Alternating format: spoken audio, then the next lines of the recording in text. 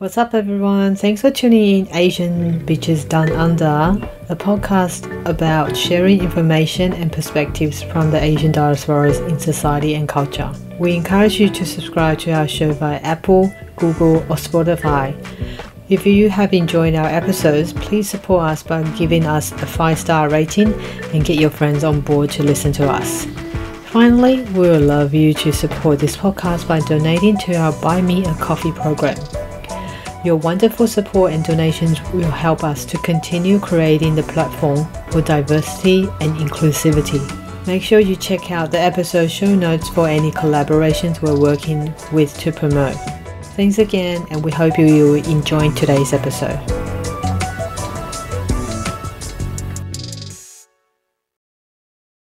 Hey, this is Jessie. This is Helen. And we are Asian Bitches Down Under. Yes, I am Jessie too. I just have a miserable flu, cold, tonsillitis, a cocktail of everything. Of everything. Except for COVID. Everything but COVID for some weird reason, yeah. I mean, it's really bullshit. It's weird because, I really am feeling it all, the whole conglomerate of symptoms, but it's not COVID. And I've checked because I've done a PCR test. Yeah. And apparently they're pretty reliable, so... But, yeah, it's probably... I've never felt so decimated, Helen, my God. as an adult, honestly. It started earlier this week, and I thought it was just tonsillitis. But then yesterday, it kind of... graduated into something much more severe because I went for a walk and it was very windy, so maybe that could be part of it. Yeah, you just worsened it. And honestly, I just my whole nose was blocked. I was sneezing and oh my god. Maybe you should do another test. Now I sound like a man. Yeah, no, I was actually thinking I should do another test because sometimes the first 2 days they don't show up for some people. But I was already getting pretty bad symptoms on Tuesday when I got the test, so. Or just isolate yourself at home for the next few days. I have no, fever. I have no headaches, thank God. I'm glad about the headache thing because I just cannot stand headaches. Yeah, that's understandable. It kind of dissipate, decapitate your emotion and mental part of functioning when you have a headache. It's so bad. I have to say, the worst is in the evening, when I'm trying to sleep. Oh, yeah. And then, I've been getting 3 hours sleeps for the last 4 or 5 days. Oh. But anyway, in good news, cultural consumption-wise, I've been doing a lot. Okay. Last night, I watched the entire... No, I don't actually know how many episodes in the first season, but it is, of course, the Disney Plus series that everyone's talking about, Only Murders in the Building, starring Martin Short, Steve Martin and Selena Gomez. Yeah. I mean, it's a tremendous casting. And I started watching it yesterday, the first season, and I binged 9 episodes in one night. Oh my god. It's an hour episode, aren't they? No, they're around 30 to 35 minutes. Oh, are they? Okay. So, yeah, I've started the first one. Yeah, so by 1 a.m, Helen, I was trying to work out, what's 9 times 30? How many hours of my life have I just, dedicated to this show? But it doesn't feel like... What is 9 times 30? How many hours did I spend? No, it's 6 hours? 270 minutes. Okay, that's not bad. Still shorter than Martin Scorsese's film from a few years ago, which was apparently 4 hours. But I thought it was just reading a novel. That's what it felt like. Okay, but, so the writing was well done. The script. Yeah, I mean, I since we're on the subject, I guess I'll launch into talking about it first. Yeah, of course. It's really interesting because it's a show that's kind of very meta. So it's about these 3 people who start off, they witness a murder. It's based in New York, and they're strangers in a very fancy building in New York somewhere in Manhattan. The only thing that they have in common is that they're obsessed with true crime podcasts, and especially one called something about OK in Oklahoma. And the host of that podcast is later revealed to be Tina Fey. She doesn't play a massive role in the first season. But she's the narrator. She's the narrator of the podcast. And what actually ends up happening, Helen, is that every episode plays out like a podcast in itself. Yes. So it's almost it begins to feel like a TV series that's based on a podcast. Which has been happening quite often the last 2 years. Yes, absolutely. The Staircase, for instance, I think. Or was that the other way around? No, it was a documentary. Yeah, exactly. The Dropout, the podcast. Was the source material for the Amanda Seyfried series. That's true. It was just so interesting because like they're these three strangers who become really basically they start their own podcast about it, about like a murder in their building. And then I have a lot to say about it, but generally what I absolutely love about this show is that in the first episode or two, you see very clearly that these three strangers are in their specific, unique way very lonely people. Like they're very isolated from the world. They're not partnered up. They live alone. And they're all running away from sort of like secretive past. But then by episode 8 or 9, like they have a group of friends, like all of them, like they have a community of people in their apartment trying to solve this one murder mystery. I see. I feel like I was able to see that because I watched it in all the way from the beginning to almost the end of the season in one night. And so it was very clear that from the beginning, you know, there was this like very clear trajectory from like being alone and experiencing loneliness to finding a community that was outside of like marriage or like heterosexual partnerships. Yeah, like and also age as well. Yeah. I think there's differences of, you know, age, because when you first see like two old white men, it's very hard to imagine that there's a friendship bridge between the white man and Selena Gomez's character, which is what she's in like late 20s. So I found it interesting at the very beginning. You see that the three of them, the only commonality was the true crime or the fictional crime podcast, but they had, you know, sort of differences in their age. You don't really think that there will be a friendship building up from there. Yeah.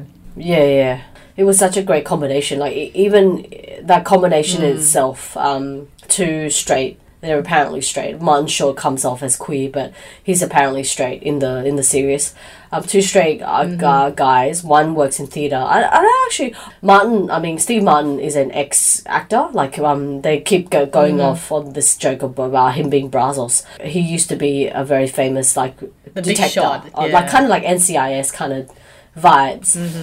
And then Selena Gomez is like a listless, wavering, secluded artist. And so that combination itself, like you said, Helen, is very unusual.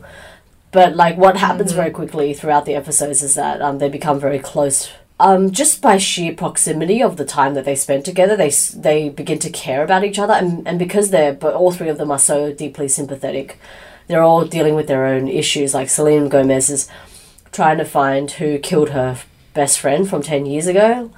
So there's personal experience. Yeah, and Martin Short is trying to recover from like this awful thing that happened that meant that his son was forever kind of like he always leans on his son for money. He has like financial debt issues, and then Steve Martin cannot have a relationship because he's been like injured in the past. So like all of them have their own private agonies. But it's just like, I really want you to, I hope that you keep watching it, Helen, because it's just so, it's such a beautiful kind of, but like the sort of like the different kind of, like some parts of it feel like a bit Charlie Kaufman-esque, or like that movie Chicago.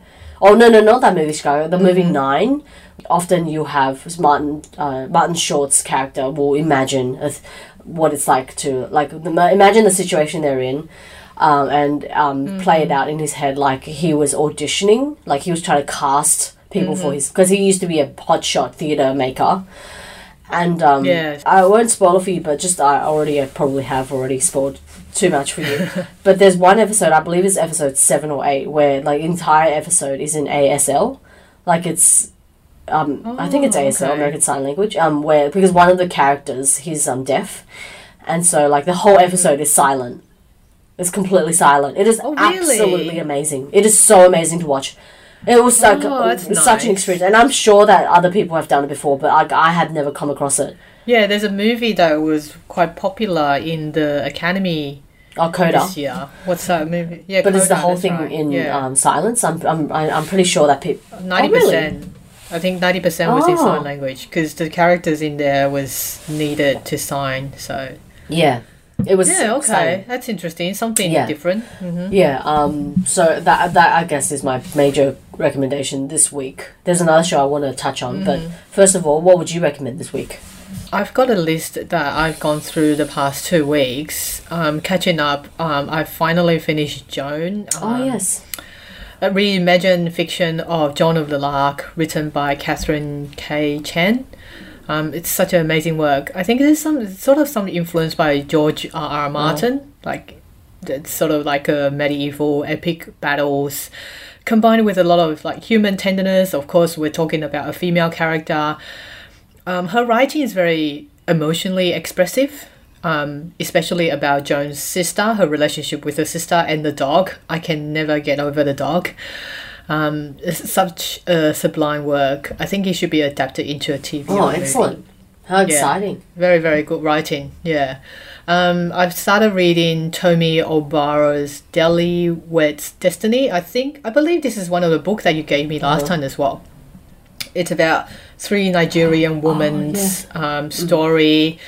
When the book started with when they graduated from uni. There's like a small snippet of them getting together for graduation, and the timeline jumps like maybe 20 years after that they went on their own ways into their own different lives, and now they're getting together again after 20 or 25 years that one of the woman's daughters is getting married.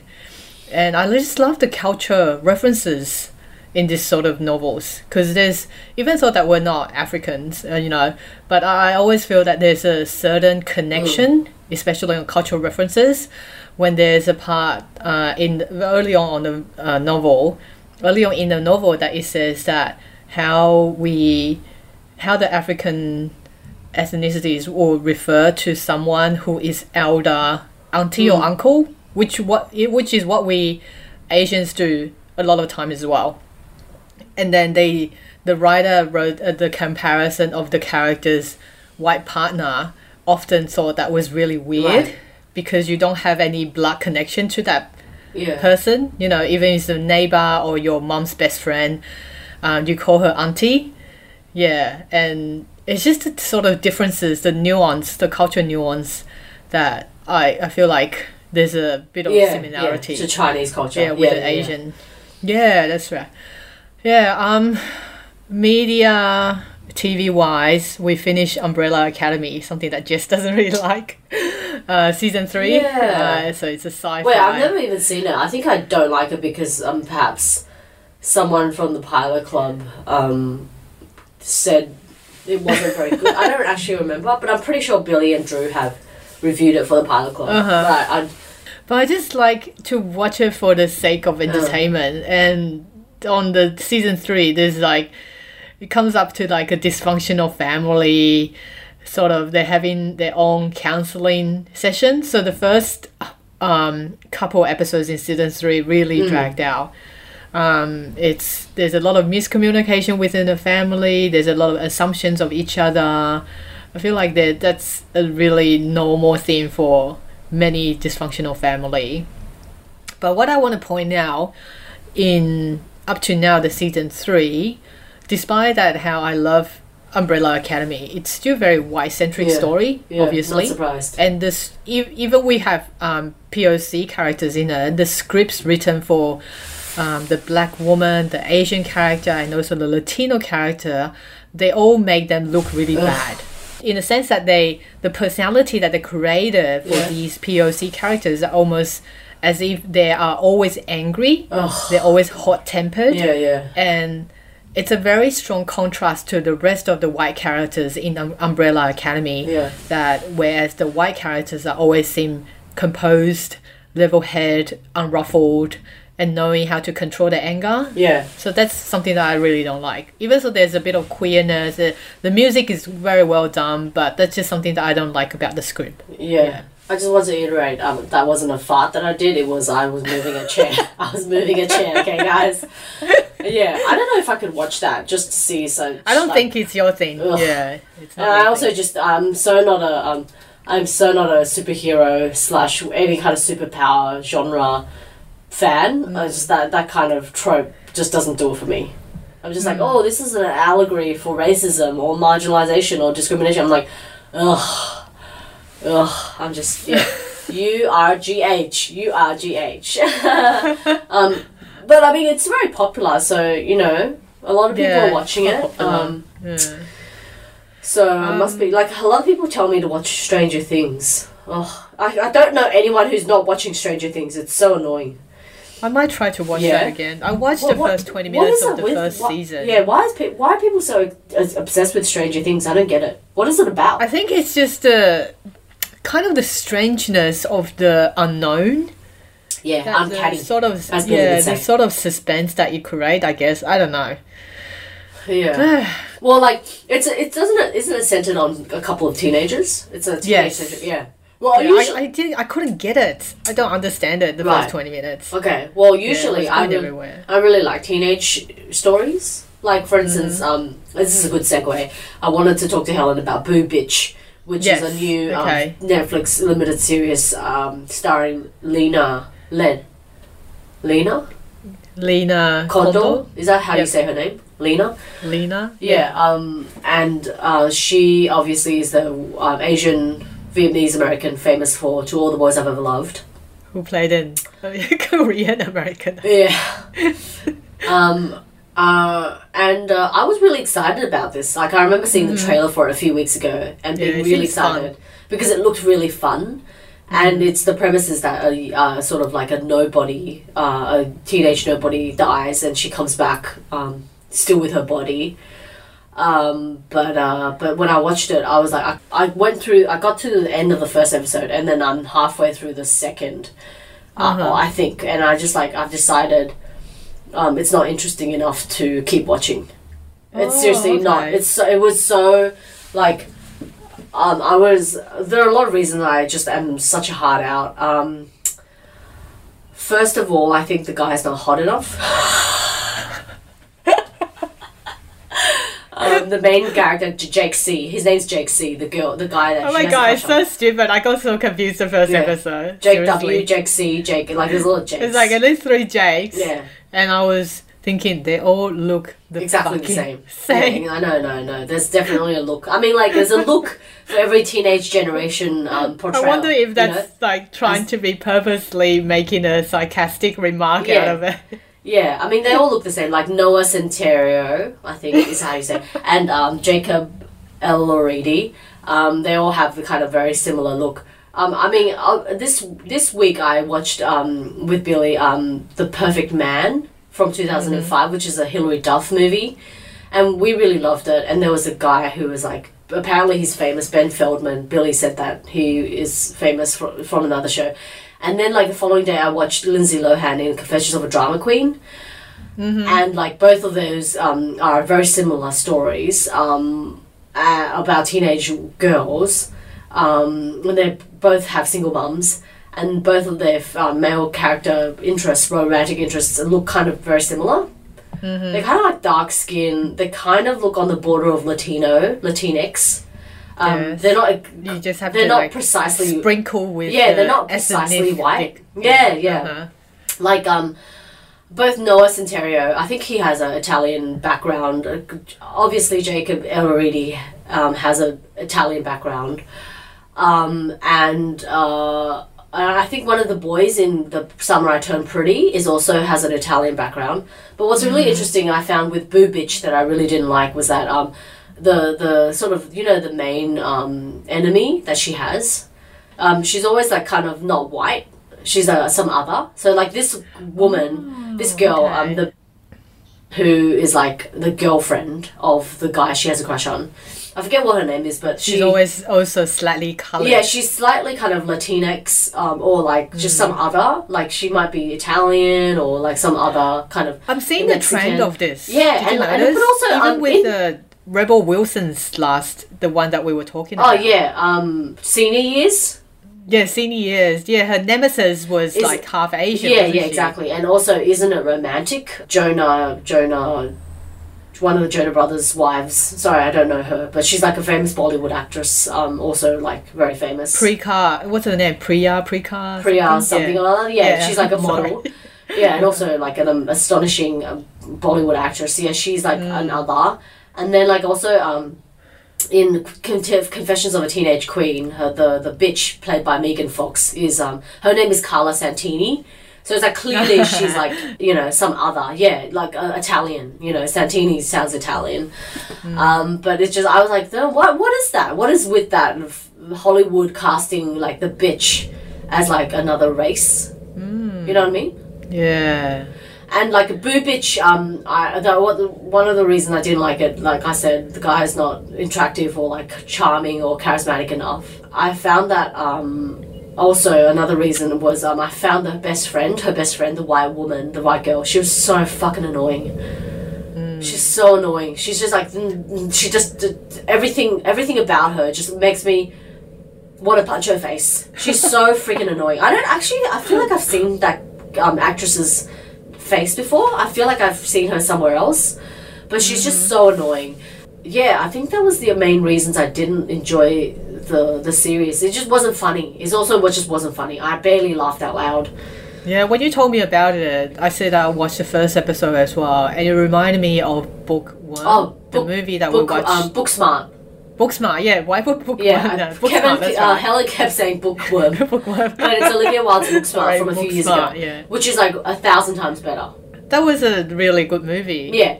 And it's like Boo Bitch is exactly the same premise. Like two kind of quote unquote loser girls who haven't had a date, haven't dated, haven't gone to any parties throughout high school, and they're like and not being recognized in high school at all. like have no identity. And they in the last 48 hours of school or something, they want to go off. Have fun. Kind of. Yeah, exactly. And so it's exactly the same premise in Boo Bitch, except you have like instead of the white female lead, two white female leads, you have like a white psychic and then an Asian lead. But like unfortunately it's not enough for me to keep watching. I just I like Lana Condor. I think her name's Lana. Yeah, not Lena. I think she's like fine. I have nothing against her, but like it's not enough to make me keep watching. I see. Yeah, what I about guess you? the script wasn't good enough. I like the visual image of seeing an Asian character on screen. That's always a positive theme. And also, she's not the usual Asian trope where you have a skinny, long, that's right, black hair. She's like not petite. I like that she's not petite. She's not petite. Yeah, she's a bit fuller. Yeah. And she's quite bubbly as well. She's not obedient. There's one part I quite like in the first episode was that she tells her parents that she's going to a party. Yeah. And the parents like, oh, take my money, you know, like they were so looking for the Asian parents. Yeah. Well, the dad is just fucking weird. He was like, you girls look hot. And then I was like, what, is he supposed to be a gay dad? He's like, no straight dad is going to do that, you know. That's so fucking inappropriate. Yeah, it's so inappropriate. Also, I can never imagine Asian parents are happy for their kids to go out. Party. Yeah, exactly. And have sex and drink. Yeah, exactly. It's just something really weird. It's not reality, honestly. It's very strange. But like you said, I like Lana Condor's and her kind of not being the typical, just her. Also, she has just like a fuller figure. Like her face is not small. Like I like that she has a bigger face. Yeah, I really like that because I myself have a big face, so I like that someone like her can have a lead role.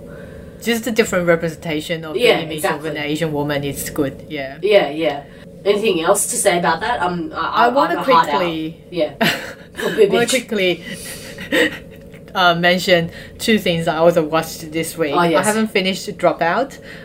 We returned to watch Dropout after a break. But I think Amanda Seyfried is just trying too hard to be in the character of Elizabeth Holmes. Yeah. I don't feel that the character was cast right for her. I don't know. I can't tell if it's a bad acting or the way that Amanda Seyfried portrays Elizabeth Holmes was really what she was like. Yeah. You know, just her big eyes, and because we watched her work before and now trying to fit into that image of her voice lowering down to play the character of Elizabeth Holmes doesn't seem right to me. Yeah. Anyway, so I also want to update on what's happening with Elizabeth Holmes and Theranos. Okay. So is she apparently, they have been charged. Her ex-partner and also the COO of Theranos, the Indian Pakistani Bhawani has been found guilty of 12 charges of fraud and conspiracy. So he's going to be facing a potential of 20 years in prison, while Elizabeth Holmes has been convicted of defrauding investors but not the patients, which I found utterly unbelievable when, you know, the lies that she been saying about her tech could have been a lot damage to people's health. Definitely, you know? definitely. Like reporting the false data.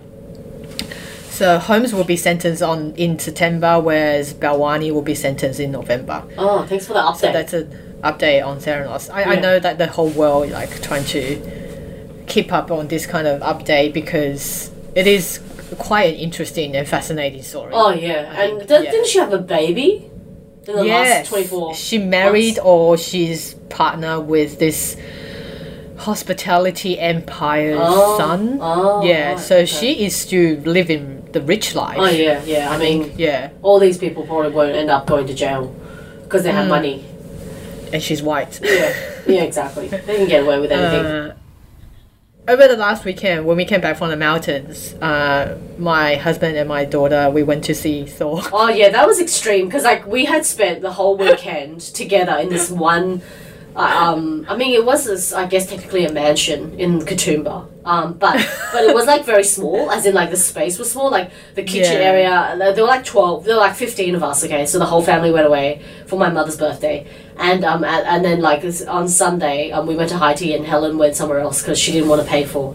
Like absolutely exorbitant, like ridiculously overpriced high tea. We don't need to, my dog. Listeners, we don't need to tell you where it is because wink, wink, you know where it is. You know, up on the mountains with a good view. Know. Wink, wink. Yeah. So and then like Sunday afternoon, I get a text from Helen, and there's like a picture of them outside of the cinema. I'm about to go see Thor, and I'm like, Jesus Christ, you guys have a lot of energy. I was like dead by the end of that weekend. But how was it? How was Thor? It's a typical B-grade Marvel movie with Chris Hemsworth, of course. It's a no-brain sort of movie. It's quite entertaining and quite fun to watch. But I honestly think it's like a waste of Natalie Portman's talent working on with Hemsworth, honestly. Gross. And with this group as well. I hate Hemsworth, but go on. The special effects, of course, is magnificent, but that's about it. Yeah. Oh, but I do have to give the credit to Christian Bale, who played the villain. Oh my god, what is he in the movie? Yeah, he's in the movie. He plays the villain called God Butcher. Because with all the special makeup, you couldn't tell until that you've seen the credits. Right. Yeah. That's funny. I thought the character, kind of the plot was done a little bit, it's boring, but then the purpose was interesting because the God Butcher, the villain, supposedly that is a character who lost faith in God and started hunting down the gods in the universe. Okay. Wow. And I thought that was quite clever. It's funny. You know, sort of reflecting on how our current society is moving towards more like an atheist thinking rather than being dominated by religion in the past. Yeah. Christian Bale, such a brilliant and versatile actor, I think. Yeah. Oh yeah, he's great. I mean, I wouldn't go so far as to say I'd watch anything he's in, but I he's a tremendous actor. Very unusual face. Unusual. Patrick Bateman. Patrick Bateman. That's the only thing I think about when I think of Christian Bale. I will not, even if you paid me, I will not see Thor. I don't want my brain to You just don't want to see Chris Hemsworth. Yeah, I don't want to see Chris Hemsworth. I don't want to see Natalie Portman being reduced to some. Was she muscular? Did she get muscles? Not really. Okay. No. Well, for my standard, I don't think she's muscular. Yeah. She's just her usual self. But the script was really bad. I don't like the character that they put on her. Yeah, I read a couple of reviews, headline. That's what I mean, really, about the movie, and apparently it's pretty bad. Yeah, I think for like moviegoers, for like the ones who will be focusing on more artistic expressions, they wouldn't like this sort of movie. Again, it's like big Hollywood capitalism focused kind of movie, which I kind of like. I feel a little bit disappointed because it's directed by Taika Waititi, and I've always thought that he started off by making really good, very philosophical sort of movie. But now he's been sucked into making this Marvel, and now his next movie, Star Wars. It's inevitable, just like Chloe Zhao. Didn't she make a Marvel movie? And now they're making like big buck, really no-brainers, B-grade action movies. Yeah. Speaking of Taika Waititi, we also watched The Hunt for Wilder People with my daughter this week. Yeah. That's the sort of movie that I want to see. Yeah. Yeah, it's so sweet. Is that with Sam Neill? Down to earth. Yeah, with Sam Neill. It's so down to sweet. earth. It is so sweet. Yeah. Did you watch A State of Origin? No. Oh. Well, I watched it just because, you? I've become influenced by people around me, and I don't mind it. It's quite funny. We watched it, and it was, I have to say, it was very thrilling. It was a very thrilling game. Okay. Yeah, it was very, very thrilling. I still don't understand the rules, but I watch for the sake of, I don't know. Don't say attractive men because they're not attractive. No, not attractive. I was going to say violence, but I think it's so a bit too much. It's just the impact, I guess. I hate it. I actually hate the violence impact of it. Yeah, it's very like physical, like carnal. Don't like it. But I guess when you watch a sports event, you watch for the excitement. Yeah, the last 2 seconds or something. True. Yeah. But there are a couple of movies I mentioned A State of Origin because while we were watching it, free to air, we've accessed it online because we don't have KO or Fox. We saw an ad, and like all the ads are for like bolding or like betting or like beer, like just like the broest dadders kind of tropes. Yeah, of course. But we saw an ad for Jordan Peele's latest movie, which is coming out in August. And it's called N-O-P-E, Nope. It's called Nope. Okay. Yeah, and I can't wait. And so we're going to go see that when it comes out. And also, I'm excited about the Where the Crawdads Sing, which is a book. I saw the trailer. Yeah, so it's obviously based on the book by Delia Owens, who is now facing a lot of controversy because apparently she's involved in some murder in Zambia or something. I haven't read details about it, but I read a review of the movie by A.O. Scott from the New York Times, and he didn't really like it. But he doesn't like anything. Yeah, he doesn't like that. Doesn't like anything. Yeah. Two movies coming up that I'm really excited about. I also want to see The Grey Man, which is starring Ryan Gosling. Okay. But I'm sick now, so I'll probably be home for the next week. But I'm hoping to visit the cinemas next week when I get better. Okay. So let's take a break, and when we come back this week, we want to focus on 2 topics. But the first one. 2 articles based on 2 articles. The first one will be about swimming. Yeah, the politics of swimming, racism in the USA. We'll be right back.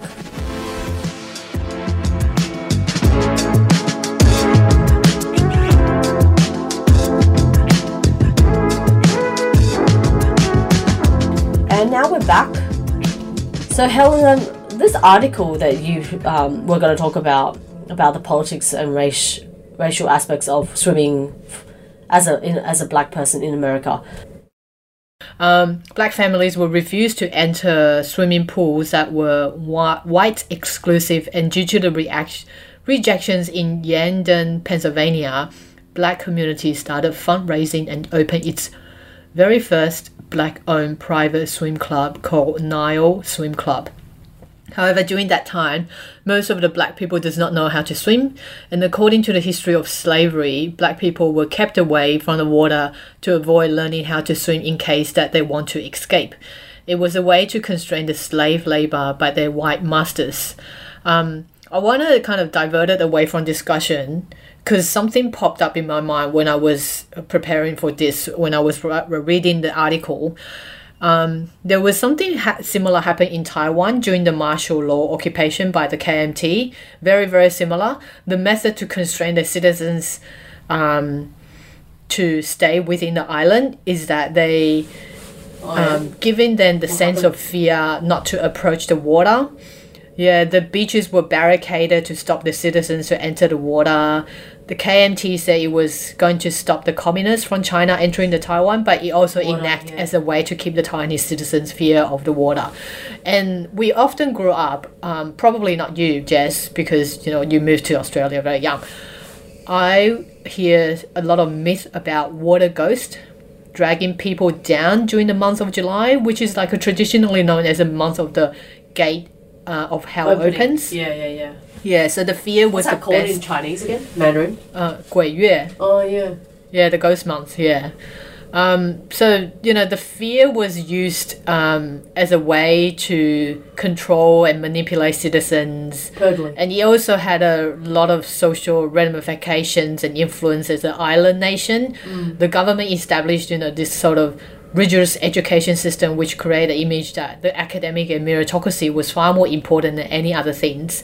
And there's the idea of swimming or other leisure activities was considered less important and somehow maybe a lower social status by the majority of the society. So a lot of non-Asian friends often were surprised that Asians, or specifically Chinese as an island nation, that they do not know how to swim or capable of swimming in the ocean. So that's something not really related to what we're talking about today, but just pop into my mind when we're talking about swimming and the constraint of learning to swim. Well, I mean, but the Taiwanese situation was like political, whereas yes, it was very political. It wasn't racial, whereas like in America, it's completely racial. Exactly. Like, black people, weren't allowed to go into the swimming pools because it was like just all white spaces. So even to this day, black children are far more likely than white children to report low or no swimming ability, a disparity that underlies other grimmer statistics. Black people drown at the rate of 50% higher than that of white people. The drowning of black children aged 10 to 14 is nearly 8 times that of white children of the same age.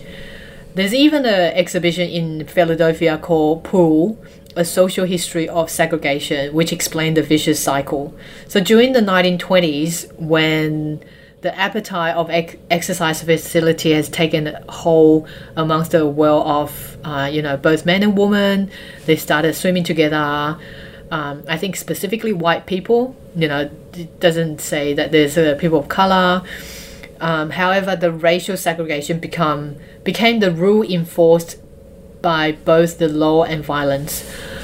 Apart from racial segregation, swimming as a leisure activity also has its privilege. Not every family can afford swimming suits, swimming trunks, and also swimming lessons.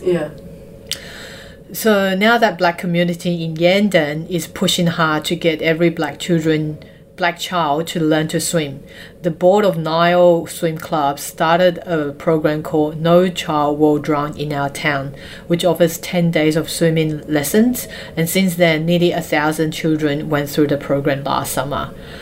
It says a lot, racially, not only the segregation, the law that stops black people to swim. I also feel that there's certain impact because of your skin color. The question that I want to ask is that do you ever feel uncomfortable, or do you feel comfortable when you expose your skin publicly? Especially at the swimming pool or the beach, how confident are you exposing your skin? This is the question that I want to ask our listeners. Oh, okay. Yeah. What do you think, Jess? In my head, that's like very different. It's a very different question to what this article, I think, is trying to point at, which is like the history of racism and the way in which a whole entire race of people were excluded from this very vital activity, I guess. Like, I was thinking off the cuff, like, swimming tends to be like, I was thinking swimming's like tennis. It's like a very white sport. It's like a very white thing. But then I was like, no, it's not, because tennis is not a survival necessity, whereas like swimming is in many situations a life skill. It's a very important life skill that a whole entire race has been denied thanks to white supremacy. And I guess there are a lot of things I was thinking about. I was thinking about the story. I don't know where I heard it. It could have been when I was in the States, of like this young boy in the 50s who he was adopted by a white family, and the white family took him to a swimming pool one day, and the moment the little boy jumped into the pool, the entire pool of white bodies, they got out, and then people were like, you've contaminated the pool. And it's just like the most... Is this very recent? No, this is in the 50s. Oh, okay. Yeah, or maybe even earlier, I don't remember, but it was just like...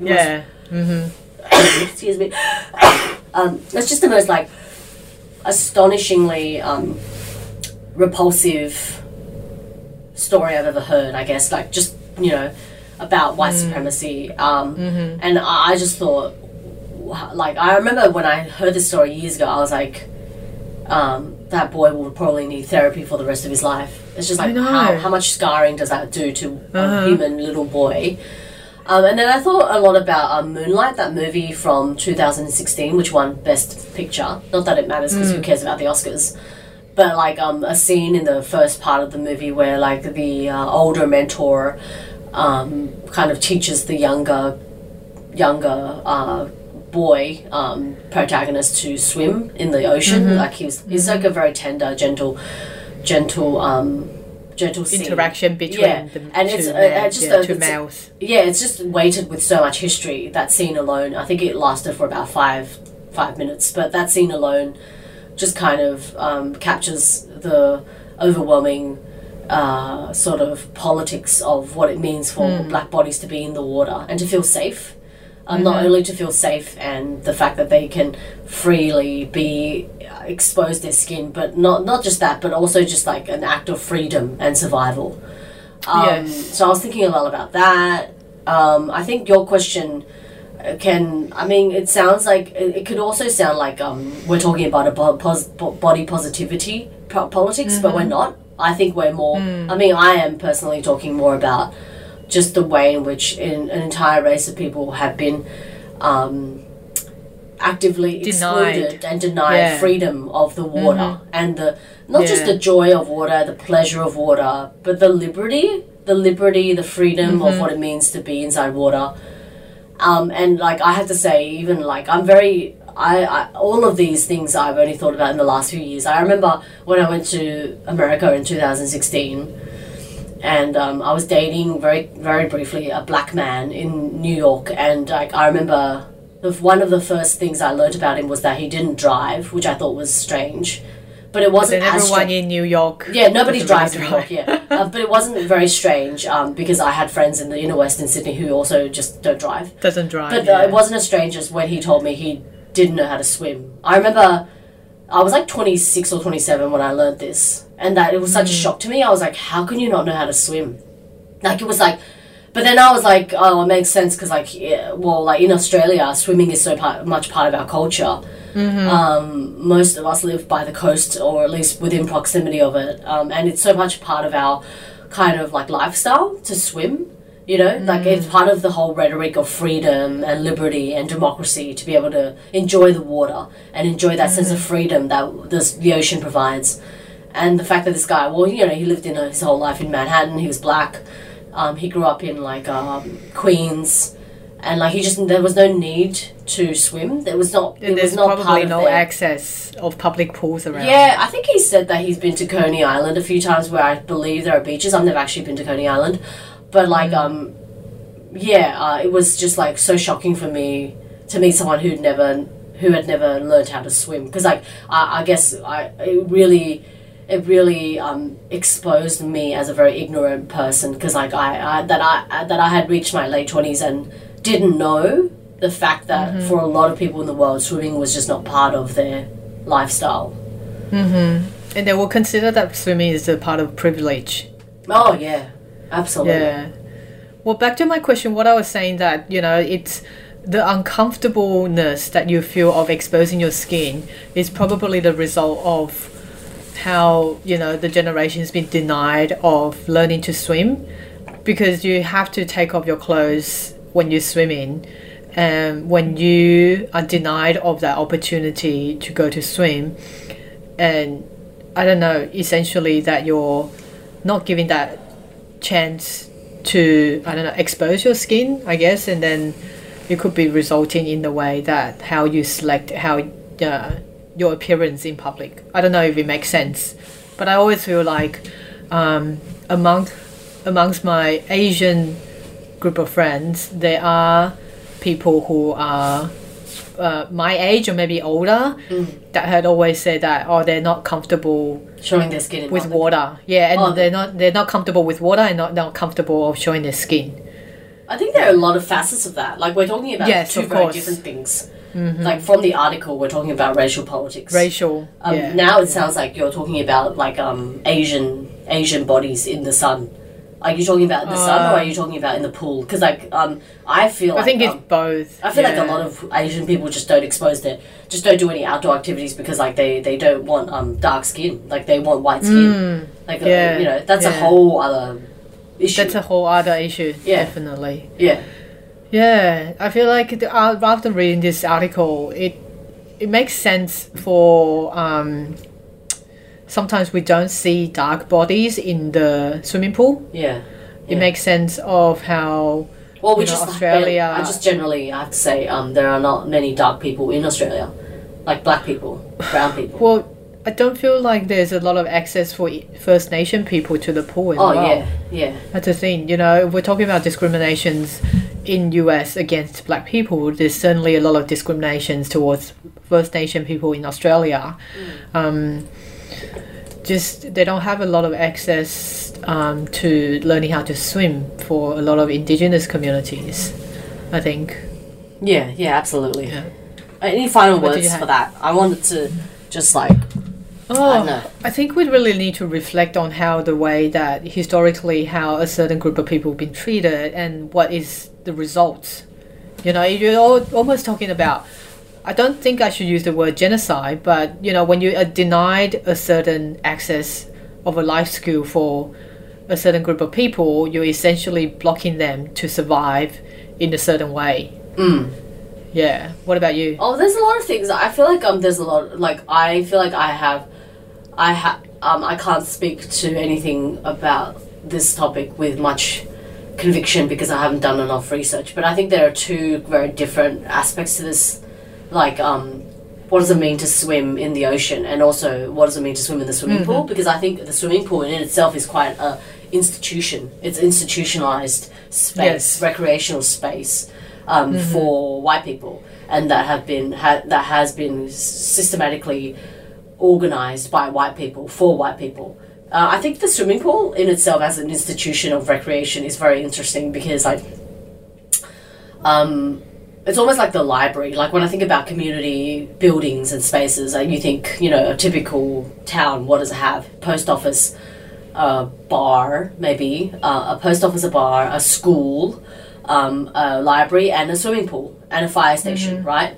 All those places seem to be places that should be democratic in its access to its citizens. Anyone can access a library, anyone can access a school, and yet the swimming pool is a place that you can only kind of be enjoyed by people who feel comfortable, like you said, around around a large body of water that has been man-made, that has the threat of death. Like you can't actually die in the library or a school. There's a danger. But in the swimming pool, you can actually die if you don't know how to swim. So there is like, I feel like because this article that you've selected talks about like black bodies in swimming pools, that's the kind of thing I want to just kind of think about, I guess, in terms of wrapping up our conversation about it. Just like what it means that this whole kind of history of that space has been actively exclusive, and excluding black bodies. And personally speaking, I mean, I know that the swimming pool for me, like, and I'm not a typical Asian kid. Like, I've always loved the sun. I am terrible at maths. Like, seriously, I'm allergic to numbers. That's how bad I am. I run away from numbers. I guess I'm kind of very white. And so, swimming pool, like, mum, as you guys listeners know, Helen is the black sheep of the family. She didn't go with us to a lot of family activities while we were growing up. But when we were growing up, me and my two siblings, not Helen's the eldest, our mum took us to the Parramatta swimming pool, like almost every week. Every weekend. Yeah, honestly. And when she sat in the shade and covered herself. Yeah, she sat in the shade and just like waited and watched us while we've just like played around and swam. And I couldn't do that. I can't understand. Yeah, I don't know. But now, like, I would just jump in without my kids. Yeah, I know, it's so great. I love that you have this relationship with the ocean with your daughter. It's so beautiful. I have to say that my favourite smell in the world is still chlorine. because it just reminds me of those beautiful moments I shared with my siblings when I was like a kid, just like playing in the sun in the swimming pool. It's just absolutely, this chlorine smell makes me deliriously happy. Yeah, absolutely. It's the time that you spend, the happiest time in the childhood. Nothing has been happier. I mean, probably cousins, spending time with cousins in Taiwan has trumped that. But in Australia, my most happiest moments were always in the swimming pool with my siblings. I hope that the same goes with my daughter, that the happiest time I spent was with my mum at the beach. That's sweet. That's sweet. Of course she'll say that.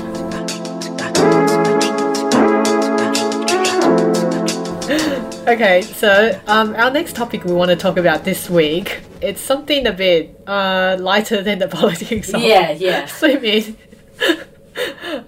So it's a Time Out Index of 2022, the best cities in the world. The reason that I chose this is because I came across with an article titled that Sydney is at the bottom third, indicating one of the worst cities to make friends. Sydney has been ranked as the third worst city in the world for making friends. And when I saw that, I was like, yeah, right on, man. I know. It's impossible to make friends in Sydney. Everyone is so cliquey. So almost 3/4 of respondents said that making new friends was either hard or impossible in Sydney, but there were 2 other cities that rank even more poorly than here. Yeah, what is it, Helen? Coming in second to last was the Danish capital, Copenhagen. And the world's worst place for making new mates was just next door to Copenhagen, the Swedish capital, Stockholm. Yeah, not surprised. I mean, they're both freezing, so people. Yeah, they're both freezing, and indoors and shit. People just don't like to interact with other people, I guess, in those places. Yeah. From what I heard from my friends who visit those places is people just don't interact, or they keep their distance. Yeah. It's very interesting, isn't it? I mean, I grew up in Sydney, and I still feel like people are quite precious about keeping their friendship groups like exclusive. Oh yeah, I hate that. I think it's really repulsive. I like people who are friendly and like generous with their time, but I feel like people in Sydney tend to be just like kept their friends since high school or uni and then don't let anyone else in. I see that a lot as well. Yeah, it's harder to make friends once you get to a certain age. Oh, definitely. Yeah. You know, after school it's just very hard, and especially when you started to encounter different values in your life, or you're reached a different stage of your life. Like your old friends will probably hasn't reached that stage of their life, or they've moved on to I don't know if this sounds bad, or they move on to like a religious pathway. Right. Or other very different values, and you just don't have commonalities to, reason to get together, I guess. I personally have a very unusual trajectory, I guess, compared to the average person. I'm thinking in my head, the average person, their closest friends are probably people they've met at high school or university. I don't have a single friend I still... no, that's not true. One person I see, a friend of mine from high school who I see maybe once a year. But all of my closest friends have been people I've met in the last, I'd say, 5 to 10 years, like during my 20s. I'm like absolutely excruciatingly close friends, like soulmates. I'm so lucky that I have them. But like, not to sound like a snob or anything, although I'm inevitably going to come across as one. I didn't meet any legends in high school or university. Like people in high school were just like lame-os. Like like nobody in high school inspired me or wanted I feel like nobody in high school, the people I went to high school with, and this is definitely going to make me sound snobbish, I didn't feel like anyone aspired to be anyone. Like I felt like nobody I spent high school with wanted to change the world. Like they weren't angry, they were just kind of like people who went off to have kids a few years after graduation and like stayed in the suburbs. And then at university, I went to, I studied music education. I was in a class of 30 kids, and I was the only single person who was not a Christian. Like a deeply Oh my God, Christian. really? Yeah, I'm not kidding. I don't know what's with music education and frigging Christians, but it's Like, it was just such a deeply religious cohort that I was with, so I didn't keep any friends at university. And like, that's not your group. Yeah, and then one of my best friends I met when I was like 24, and then after that, one friend I met who I'm like closest friends with, I met at 27. Another one I met, Billy, when I was like 28, 29. Like, you know, just all in the last few years. And then, you know, my partner, who's one of my closest friends, like, just, you know, I maybe it's because, like, I don't know, I didn't find myself until later in life that I've, like, found my people. It's just, like, I don't know about you, Helen, like, where have your friends been mostly found in your life? Yeah, I haven't kept in touch with all my high school friends except for maybe, like, few interactions on Facebook, and that's it. Most of my closest friends are met throughout my 20s, like you, I guess. Yeah, but I think that's because I was going through the stage of I was beginning to going through the stage of motherhood, and that's how I got a bit of interaction with other mothers. But even through, you know, the interaction of being a mother, you know, you can find the differences between people as well. So not every mothers you want to interact with them because you have different values. Like 99%. You don't. I'm just like. It's very hard. I'm just like dreading the moment I join a mother's group. I'll just be looking for someone who actually reads books. Anyone who reads books here, I'll be friends with you. And also, I have a couple of friends who are childless, which is nice because when you get to if you know the friends who are mothers, they end up talking about their kids. Yeah. And you don't want to talk about kids constantly. Yeah. Like sometimes, you know, a bit of kids stuff, it's fine, but then you don't. You know, the focus is myself. I want to talk about what we did, what we read, with the current affairs. What do you think of this social shittiness? You know, So that's me. But I don't have a lot of friends. So that's not true. You have heaps of friends. But my closest friend, like on the soul level, my two best friends, I would consider my two best friends. They're all overseas. Right. Like we don't interact hugely. Like the concept of friendship is very different to me, I think. Yeah. Like I will write a long letter to my friend who's overseas and we interact like once or twice during the year and that's it. But I feel like they are closer to me than the friends that I see on monthly basis. Yeah. So I love that. I feel like I have a bit of both, but my favourite people it really depends on the time I spend with them. So obviously my best friend currently is my partner because I live with him. But like I had a friend who I probably close to my best friend. She moved to New Zealand earlier this year. So I maybe I don't see her as much anymore. So like my second best friend Billy has moved up to like best friend because I see him like so many times a week. So it's like for me it's like how many times do I see someone is in conjunction. It is aligned to like how much I rate them in my friend category, you know. It's like how often I see them, because I really like that one-on-one relationship, like that contact. That means a lot to me.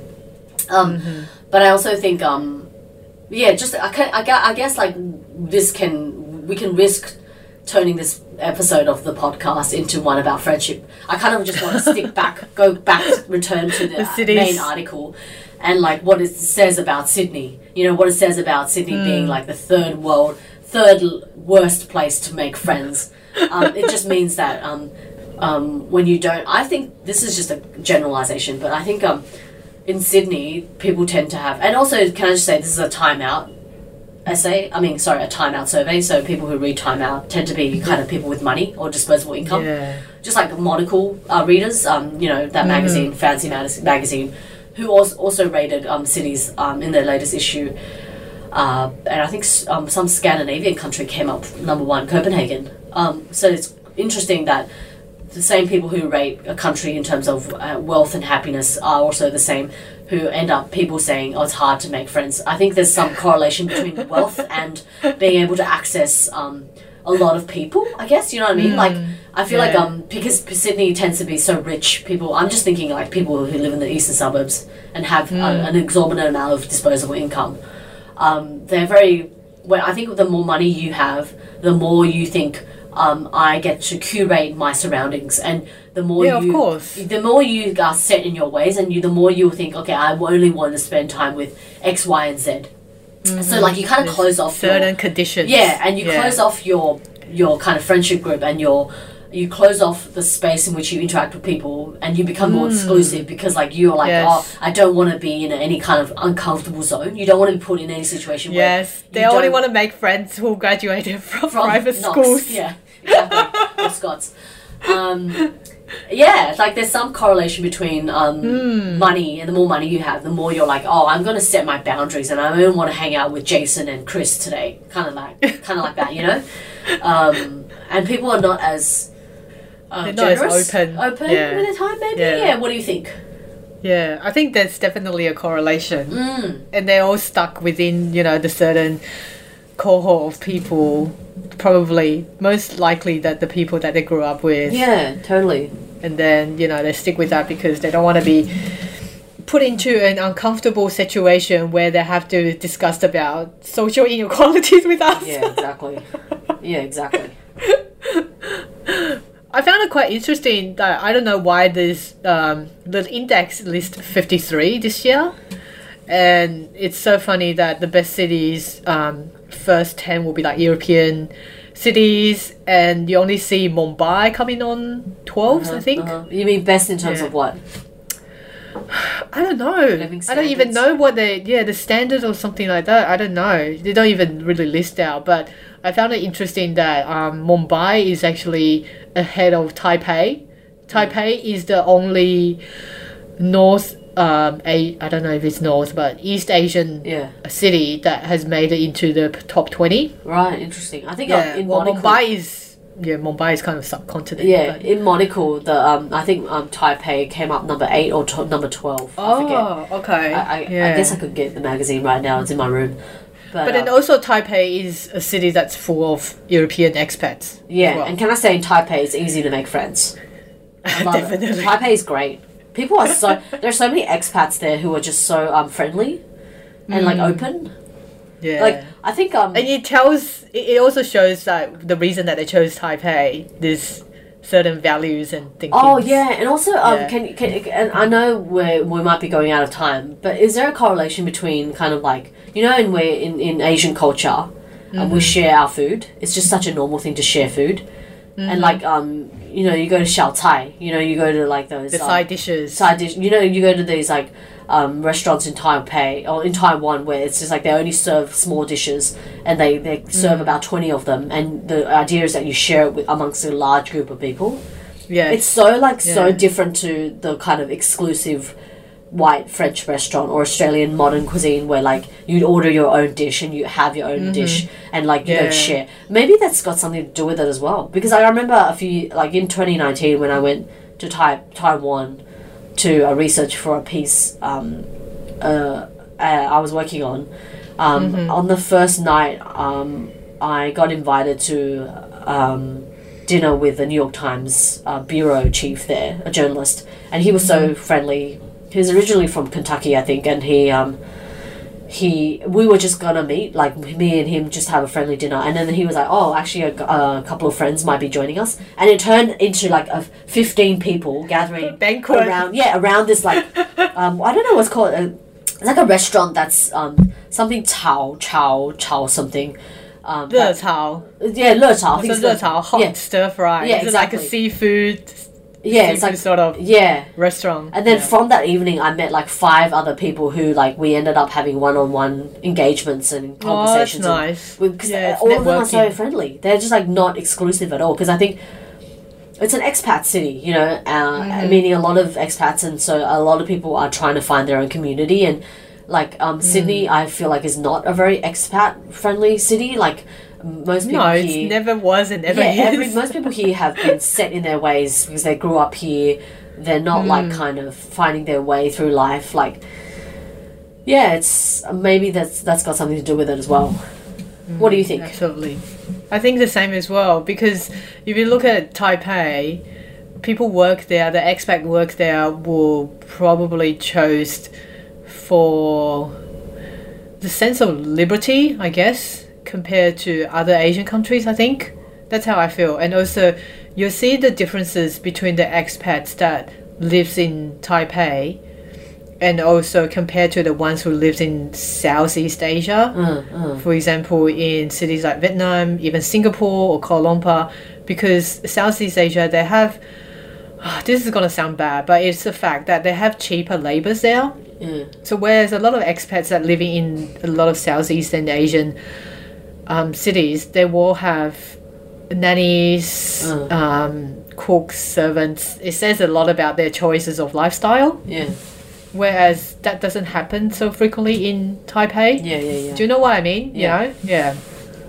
So that's how I feel.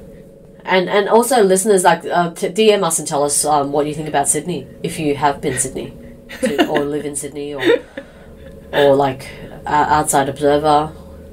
Yeah, the comparison of your city, of your city, so that's the end of our episode. Remember to subscribe to our podcast on Spotify, Google and Apple, and give us a 5-star rating. If you would like to support us, what we do here at Asian Bitches Down Under, head to our Buy Me Coffee page to make a donation for us to continue the intersectionality in the podcast industry.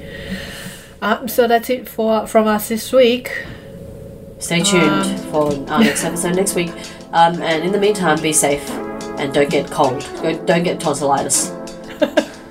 Okay, take care, everyone. Okay. Bye.